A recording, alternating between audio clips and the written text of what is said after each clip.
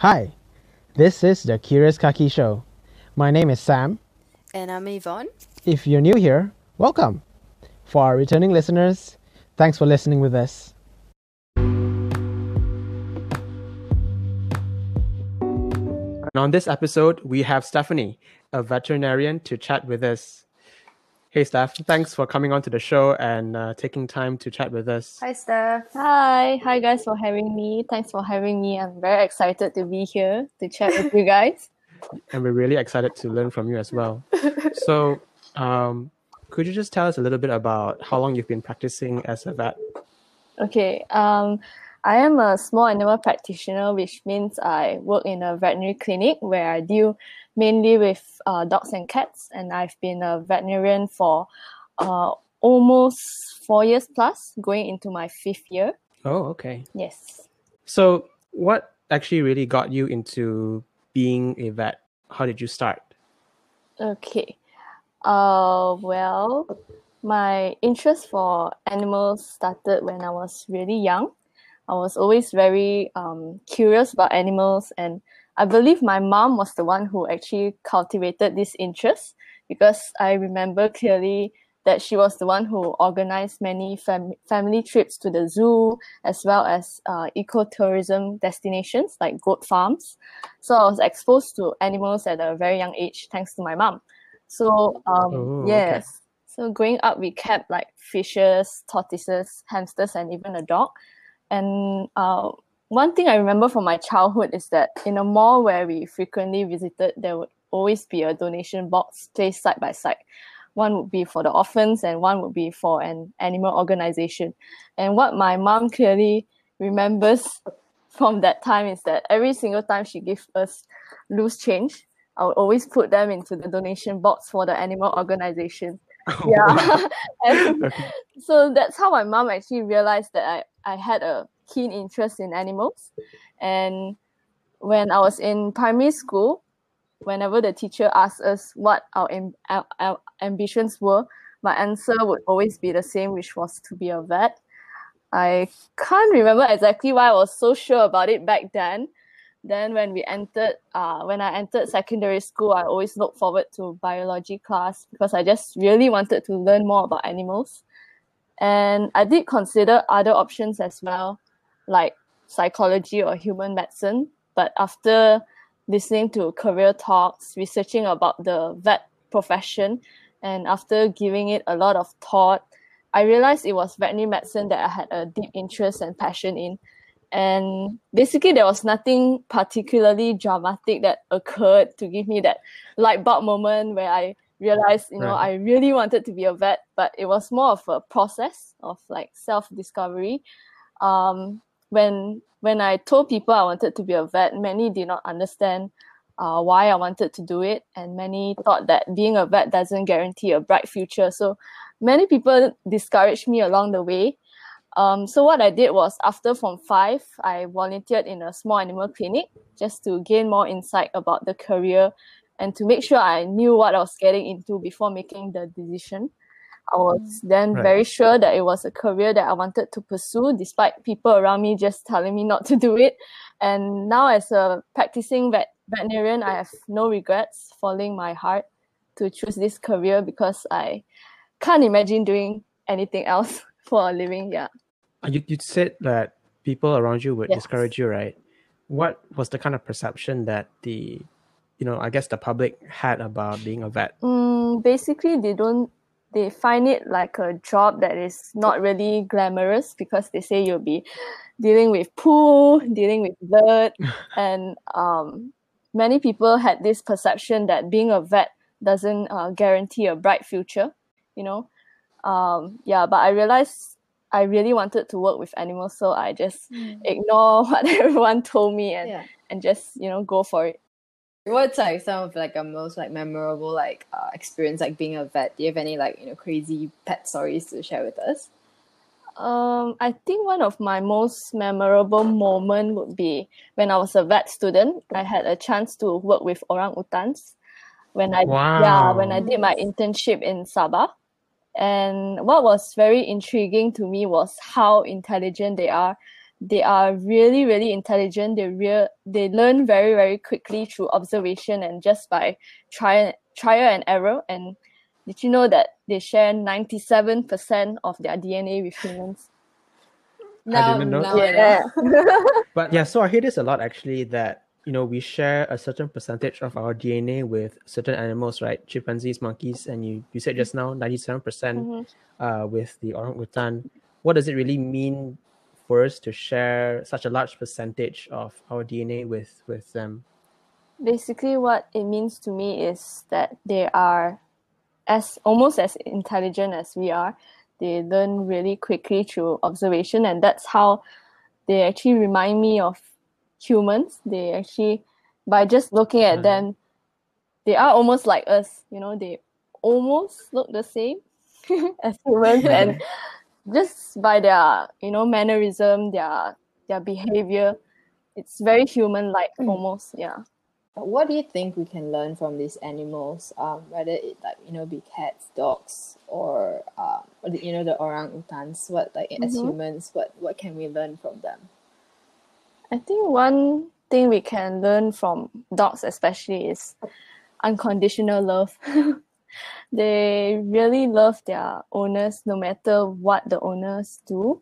Like sometimes, even though I see some owners that just refuse all treatment for their pets due to, I don't know, personal reasons or just very poor pet ownership, you can actually see that the dog still, really love the owner, which is something, I can't understand, like, why? Yeah, but somehow dogs, they can really show that, unconditional love. They really love their owners no matter what. Yeah. It's a bit sad, right? Because you see that all the time, that Yes. Regardless of how much abuse that they've been getting from the owners, but they still love and cherish them. Yeah. Earlier you mentioned that sometimes the owners don't really take care of their pets really well. Yeah. So like I was wondering, what sort of vet pet peeves, so to speak, would you have with owners? Okay. I'm sure every vet would have their own list of pet peeves. For me, one of it will be owners that diagnose and self-medicate their pets instead of bringing them to the vet.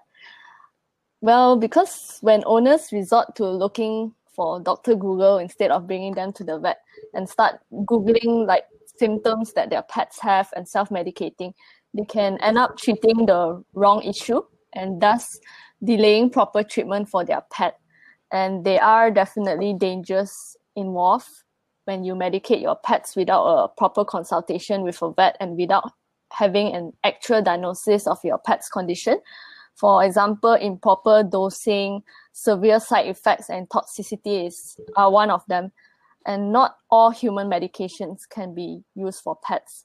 One common mistake that owners do is to feed Panadol. Don't ever feed. Oh no. Yeah, don't ever feed that to your dog or cat, even if you think it is having a fever or it is in pain, because it can affect many body systems, in particularly the blood as well as the liver, and it can be fatal, especially for cats. Yeah. And another pet peeve I would have is when owners actually send you like a very blurry image of their pet's body part or a video of a particular symptom like vomiting or diarrhea instead of bringing them to you. Because let me illustrate why we as vets, we won't be able to help you and your pets properly if you were to do that. Because, for example, there are actually many possibilities in terms of causes of skin diseases in dogs and cats. It can be due to parasite, bacterial, fungal, hormone-related, allergy-related, or even tumor in older pets. So sending a photo of your pet's skin lesion to a vet won't be helpful, because we actually need to perform like tests in order to rule in and out diseases before we can actually prescribe medications. Yeah. So, yeah. Okay. Is it that the owners sort of think animal medicine isn't as complicated? Yes. So they kind of... That is very accurate. Yeah. Because actually a lot of owners, they actually wait too long to seek treatment most of the time. You have to bring your pet to the vet if you ever noticed anything unusual, because some owners, they actually bring them really late, and once you delay diagnosis and treatment, there are consequences, because once a disease actually reaches a later stage, it can come with more complications, and it can actually affect chances of recovery or survival, which is a sad thing. Yeah. Got it. I guess working with like a lot of animals, right? Do you deal with a lot of like, you know, loss? And like how do you kind of separate that state of like, you know, your emotional state and also you know, focusing on doing the work and treating them? Like how do you kind of cope with like separate that two stages? It's definitely not easy, because working as a vet, you deal with a lot of sometimes pain and suffering of animals. Like I mentioned, sometimes the owners bring them when the disease is at a later stage and the pet is actually, you know, not doing well.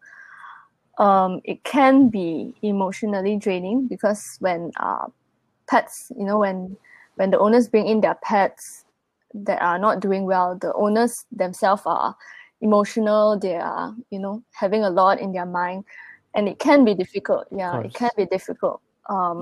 But I just have to tell myself that, you know, my job is to help the animal, so I just try to focus on that, and I try to, you know, not let the emotions get to me. It's definitely not easy. Sometimes it can be very difficult, especially when the owners are very, very emotional. They can say things that are unreasonable at times, but you just have to tell yourself that, you know, they're just being humans. You try to put yourself into their shoes, and you just tell yourself to, you know, just focus on what you're there to do, which is to help elevate the pain of the animal. I understand. At some point in like your career, have you ever regretted going down this path of being a veterinarian? Have you ever had that thought come like, you know? Okay, definitely no, not at all. Because like I mentioned, I can't imagine doing anything else for a living. And I'm extremely grateful to be doing what I love. But definitely there will be down times where I don't regret, you know, being in the profession, but I would feel like exhausted and burn out. Right.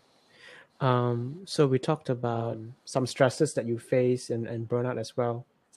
Other than, you know, facing the distress of animals and of course unreasonable owners, what are other challenges that you face being a veterinarian? Okay, when I first started practicing, when I was freshly out of university, I remember working extra hard to build the owner's trust, because they always have this perception that you're young, you know, you might not be helpful to me, and you might not be able to help my vet. So I'm sure this is a common struggle for every vet who just joined the working force.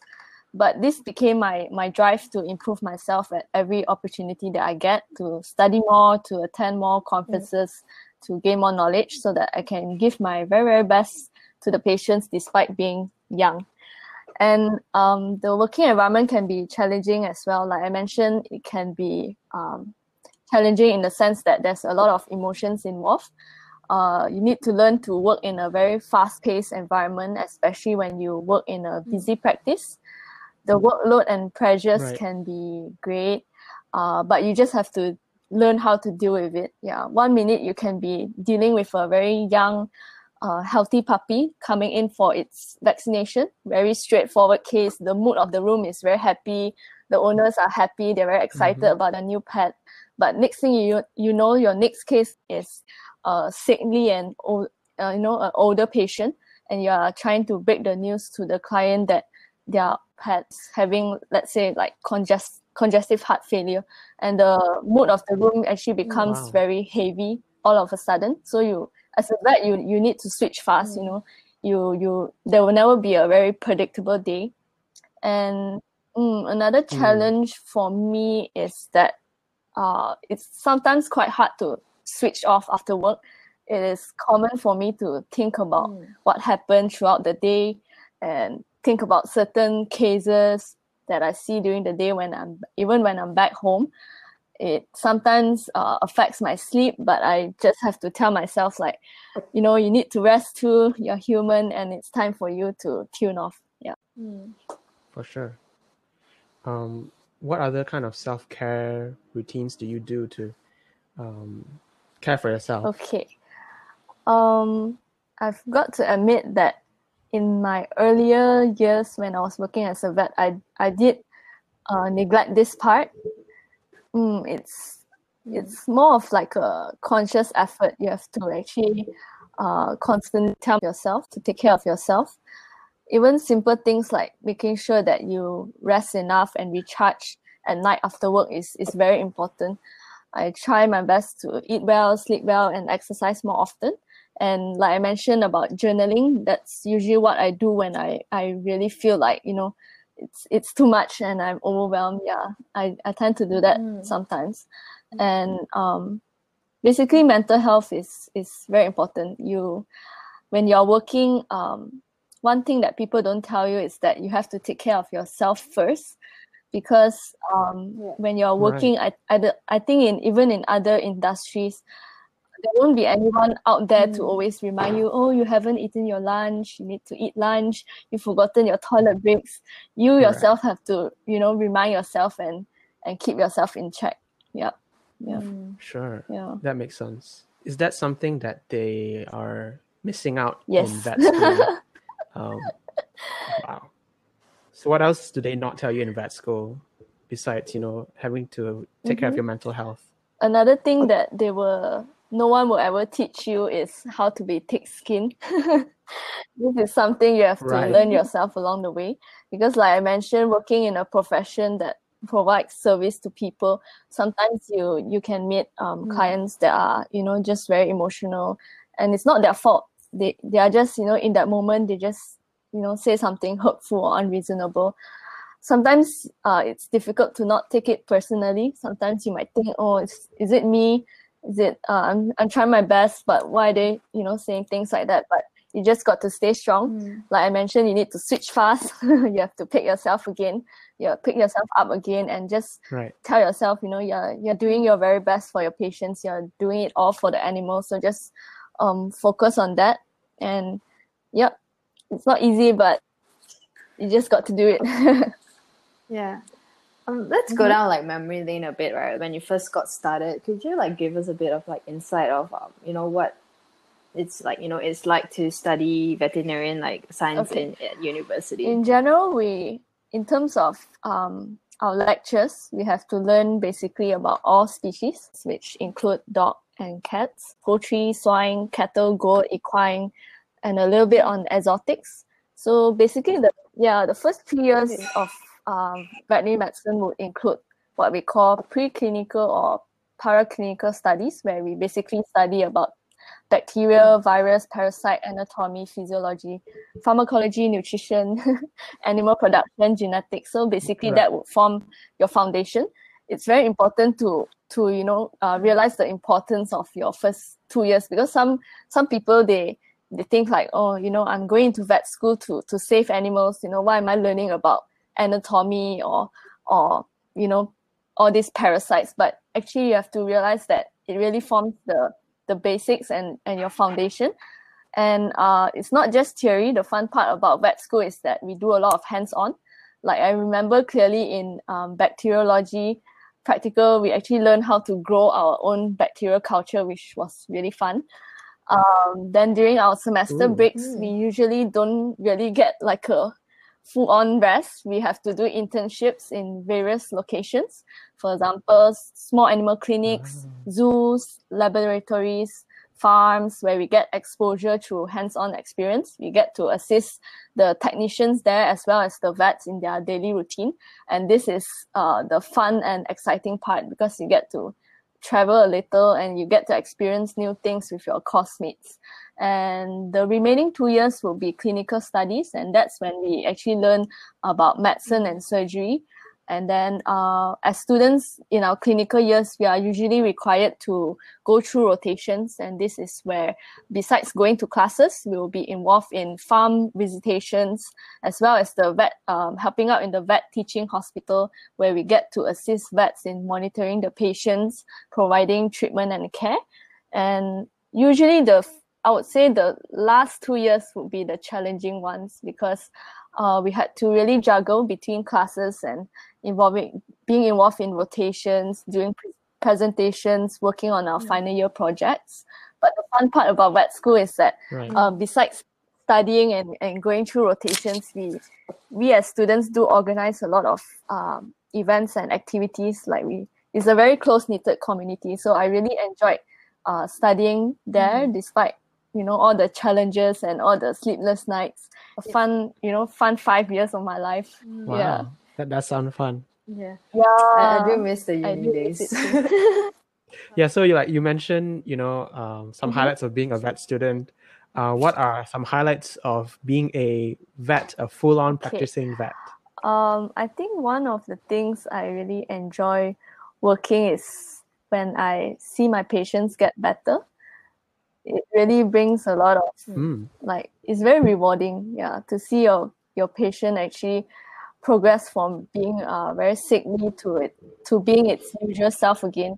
It actually allows you to feel fulfilled, and you actually feel like there's meaning to your job, because when you actually see your patients get better and the owners are happy, everyone is happy, and it actually makes you feel like there's a lot of meaning, and it actually drives you to work harder. And being a veterinarian, one thing I like about it is you never get bored, because every day is very different. You actually see different cases daily. You deal with different clients daily, and it's very interesting in that sense. Every day is just unpredictable and has its own challenges.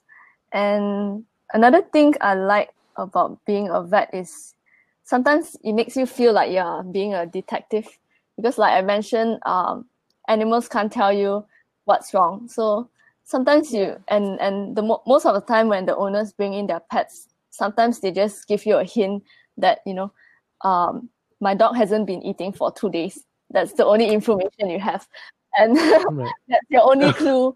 Oh, no. And you rely on your senses, basically, your sight, your smell, your touch, and your clinical skills during your physical examination of the patient, and then after that you have to decide what's the appropriate step to take, what test needs to be done.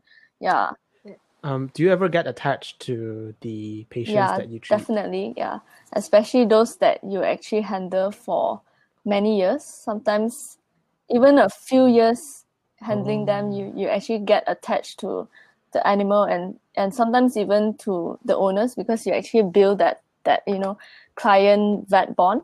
And sometimes it's difficult when that pet actually goes through something painful, or even if you need to put down the pet, it's not easy.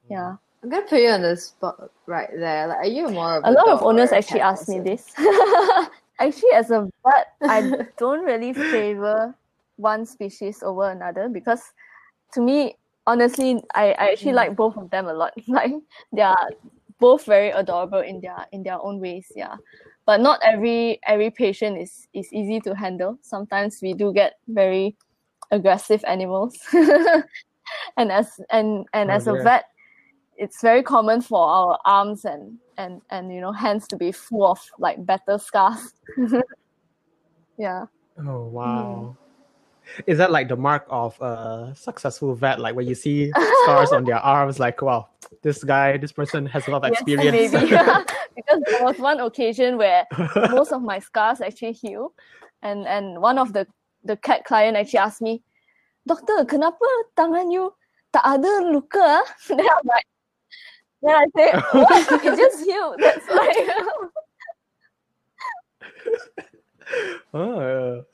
It's almost like the owners are also expecting like a vet. But there are some occasions where the owners actually know that their pets will tend to bite, but they don't actually tell you that it's sometimes one of our pet peeves as well. Like, there was one occasion where I was handling a patient, and the dog seemed okay, so I didn't like put on a muzzle and everything. And then in the middle of the consultation, the client was like, "Doctor, actually you're very lucky. My dog usually bites." Yeah. Now you yes. tell me. PS. So PS, please tell your vet your dog actually tends to bite if, let's say, you bring it to the vet. It's not fun to get bitten. I'm sure. Like, how can our Malaysian owners treat vets better? How can they work together with the vet to kind of, improve either the relationship or the condition of the pet? You mentioned one thing about telling your pet if your telling your vet if your pet does bite. What are some things that owners can do? Basically, I think owners should really understand the role of the vet and to appreciate that we vets are there to help them and their pets, because it's important to actually build a bond with your vet, because once there is a bond, there is a mutual trust and respect between the vet and the client, and it really helps with the decision-making process, where the vet and the client can actually communicate better and work better together, hand in hand, in making decisions. So what I would say to owners is try to be more open-minded, and because your vets are there to actually discuss with you and work together with you, we are there to actually help you and your pet to have a better bond as well. And another thing I would say to clients is try your best to be compliant. You have to understand the importance of performing diagnostic tests in order to work towards a diagnosis of the case, because I think some owners, they actually don't understand why we need to do tests. And another thing is to follow your vet's treatment plan accordingly and to ensure that you come back for follow-up appointments, so that you allow your vet to reassess your pet and ensure that everything is going according to plan. As like a vet and also like a sort of like an animal lover, right? I think I stumbled across like a few videos where people shooting like stray dogs. Like, what are your thoughts on our animal welfare law, and how can the government like protect these vulnerable animals? Actually, yes, I'm aware that there are stories like that. But what gives me faith is that more people are trying to change, that stigma against stray dogs. And what I can say about the law is that in recent years, there are actually efforts from all parties to actually enforce the law better. Like recently, there is the welfare law, the Welfare Act law, that is being implemented better in the recent years. And at the same time, besides stories like this, there are also touching stories about Malaysians showing kindness to stray dogs. Like, for instance, recently about, the one about the police officer on patrol climbing into the drain just to rescue a puppy. Yeah, so these stories would actually, bring more awareness to Malaysians as well, that, we should show kindness to stray dogs, and we should change that social stigma against stray dogs, that they are just dirty, or they're just aggressive. There are other stories that also brings faith back to me. And I realized that Malaysians now are more aware about the importance of managing the population of strays. Like, as a vet, I do encounter many rescuers that actually try to bring these strays for neutering programs. They are involved in neutering programs, that encourages me as well. And more people in Malaysia are also more open to adopting these stray dogs. And you can also see, like, in social media platforms like Instagram, there are people trying to promote adoption programs of rescued animals as well. So I think in Malaysia, things are starting to change. More and more people are, showing more compassion to stray dogs. But at the same time, there are things that are, can be depressing, like pet abandonment. It's still an issue out there. Like, as a vet, I do encounter cases of abandonment, like for example, after they hospitalize the patient, and once the patient is getting better and we actually call them to pick the pet up, they just remain uncontactable, and they just abandon the patient like that. So things like that do happen as well. Yeah. So it brings me back to the topic of responsible pet ownership. Once you have a pet, it is a life that you are responsible of. You need to take care of your pet. If it's unwell, it is your responsibility to bring the pet to the vet, get it checked, and allow appropriate treatments to be done. Speaking of, all this stuff that you encounter in your job, right? What motivates you to show up? What keeps you going in your job as a vet, despite all the highs and lows? Definitely my love for the profession. I love my job, and it's also due to my passion for animals. It's like my driving force, because like you mentioned, if I don't love what I do, I think I wouldn't be staying in this job for almost 5 years. Because like I mentioned, I really enjoy seeing my patients get better, to witness their progression, from being sick to being well again. And I really enjoy working with clients, interacting with them, and seeing them happy actually brings me joy as well. It brings me meaning. So it makes all the stress, the sweat, the tears all worthwhile. Yeah, because whenever I'm feeling just really exhausted and down, I just remind myself why I chose this path in the first place, which was to work with animals, to help them and to improve their quality of life. And whenever I'm just feeling down, I will remind myself that, I need to be grateful that I am where I am and I'm doing something I love. Yeah. So when the going gets tough, I just tell myself, do it for the animals, Steph. That's like my motto. Yeah. Thank you. That's amazing. Yeah. So I think we're coming down to the end of our show right now. So as per tradition, we have our last two questions. And Yvonne, take it away. All right. How would Malaysians be able to support animals in all these like vulnerable species or species that's about to go extinct? Like how would we? You mean them? for animals in general, right? Yeah, for animals. One thing is to increase awareness. Like, for example, about stray dogs. It's important to read and increase your awareness about how to help them. Like, for example, neutering programs, like I mentioned. It's good that more and more people are aware about this, but I won't say that everyone, the general population, is aware about this. There's still a lot of people who actually don't understand why we need to play our part in managing the stray population.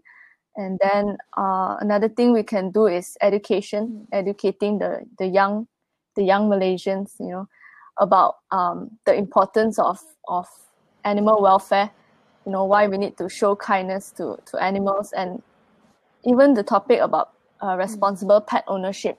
I think that's something that we Malaysians have to be, more aware of, that, having a pet is not just having, them bringing joy to you. It's not just, the fun and games, playing with your pet. Yeah, it's more than that. Yeah, you need to be a responsible owner, and, when your pet is sick, don't abandon them, and do your part as the owner to, be a responsible owner and provide whatever care that the pet needs, instead of, just, for your own convenience, you don't want the pet to the vet, Yeah.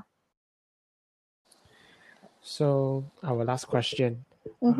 Speaking of responsible pet ownership, if you could give our listeners an experiment to do every day for 30 days, something that could help them with being a better pet owner, or even a better client to vets, An what would that be? experiment. What do you mean by an experiment? So maybe something.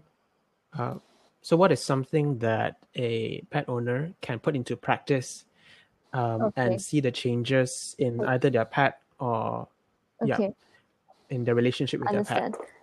Okay, I think one thing that we owners can do at the moment, especially when many of us are working from home, not for me, but some of you, one thing is to pay more attention to your pets, because I think when most of us are working, and we tend to neglect certain things, because I do realize that some owners, they just bring their pets in much later rather than earlier, is because they actually do not notice something unusual in their pets. Like, for example, sometimes we encounter people bringing their pets, with a lump, and they tell us like, oh, I just noticed this yesterday, but it's a really huge lump. So yeah, one thing I can advise owners is to actually pay more attention, since you're at home more, to actually look at certain things. Like, one thing clients tend to overlook is dental health, for example. You can check your dog's or cat's teeth, see whether there's anything unusual, because they do need scaling like us. So yeah, my advice would be to these 30 days, maybe what you can do is to observe your pet's behavior more, because sometimes that's when owners actually pick up that there is something wrong with the pet, when there's changes in their behaviors. Because like for cats, sometimes they are very subtle. Whenever they are sick, they don't really show much symptoms. Sometimes all they do is just sleep more. So if you notice that your pet is actually sleeping more, it's not something that is good. Some owners, they think that, oh, my pet is sleeping more, it's more comfortable, but that's not the case. Sometimes it means that they are sick. That's why they are weak. Yeah. So now this is usually where we get you to do your plug, right? But as we have discussed before the episode, you're actually unable to do so because of professional etiquette.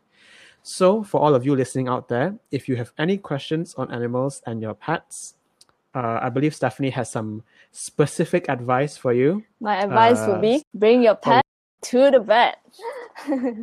All right. Please make sure that you are going to your local vet and not Googling or asking your vet friend. Don't ever do that. Panadol. Or giving Panadol. Oh my goodness. Thank you so much, Steph, for chatting with us. Thank you. All right, thanks, Steph. And for all of you listening, thanks for listening with us on the Curious Kaki Show. Yeah. Stay curious.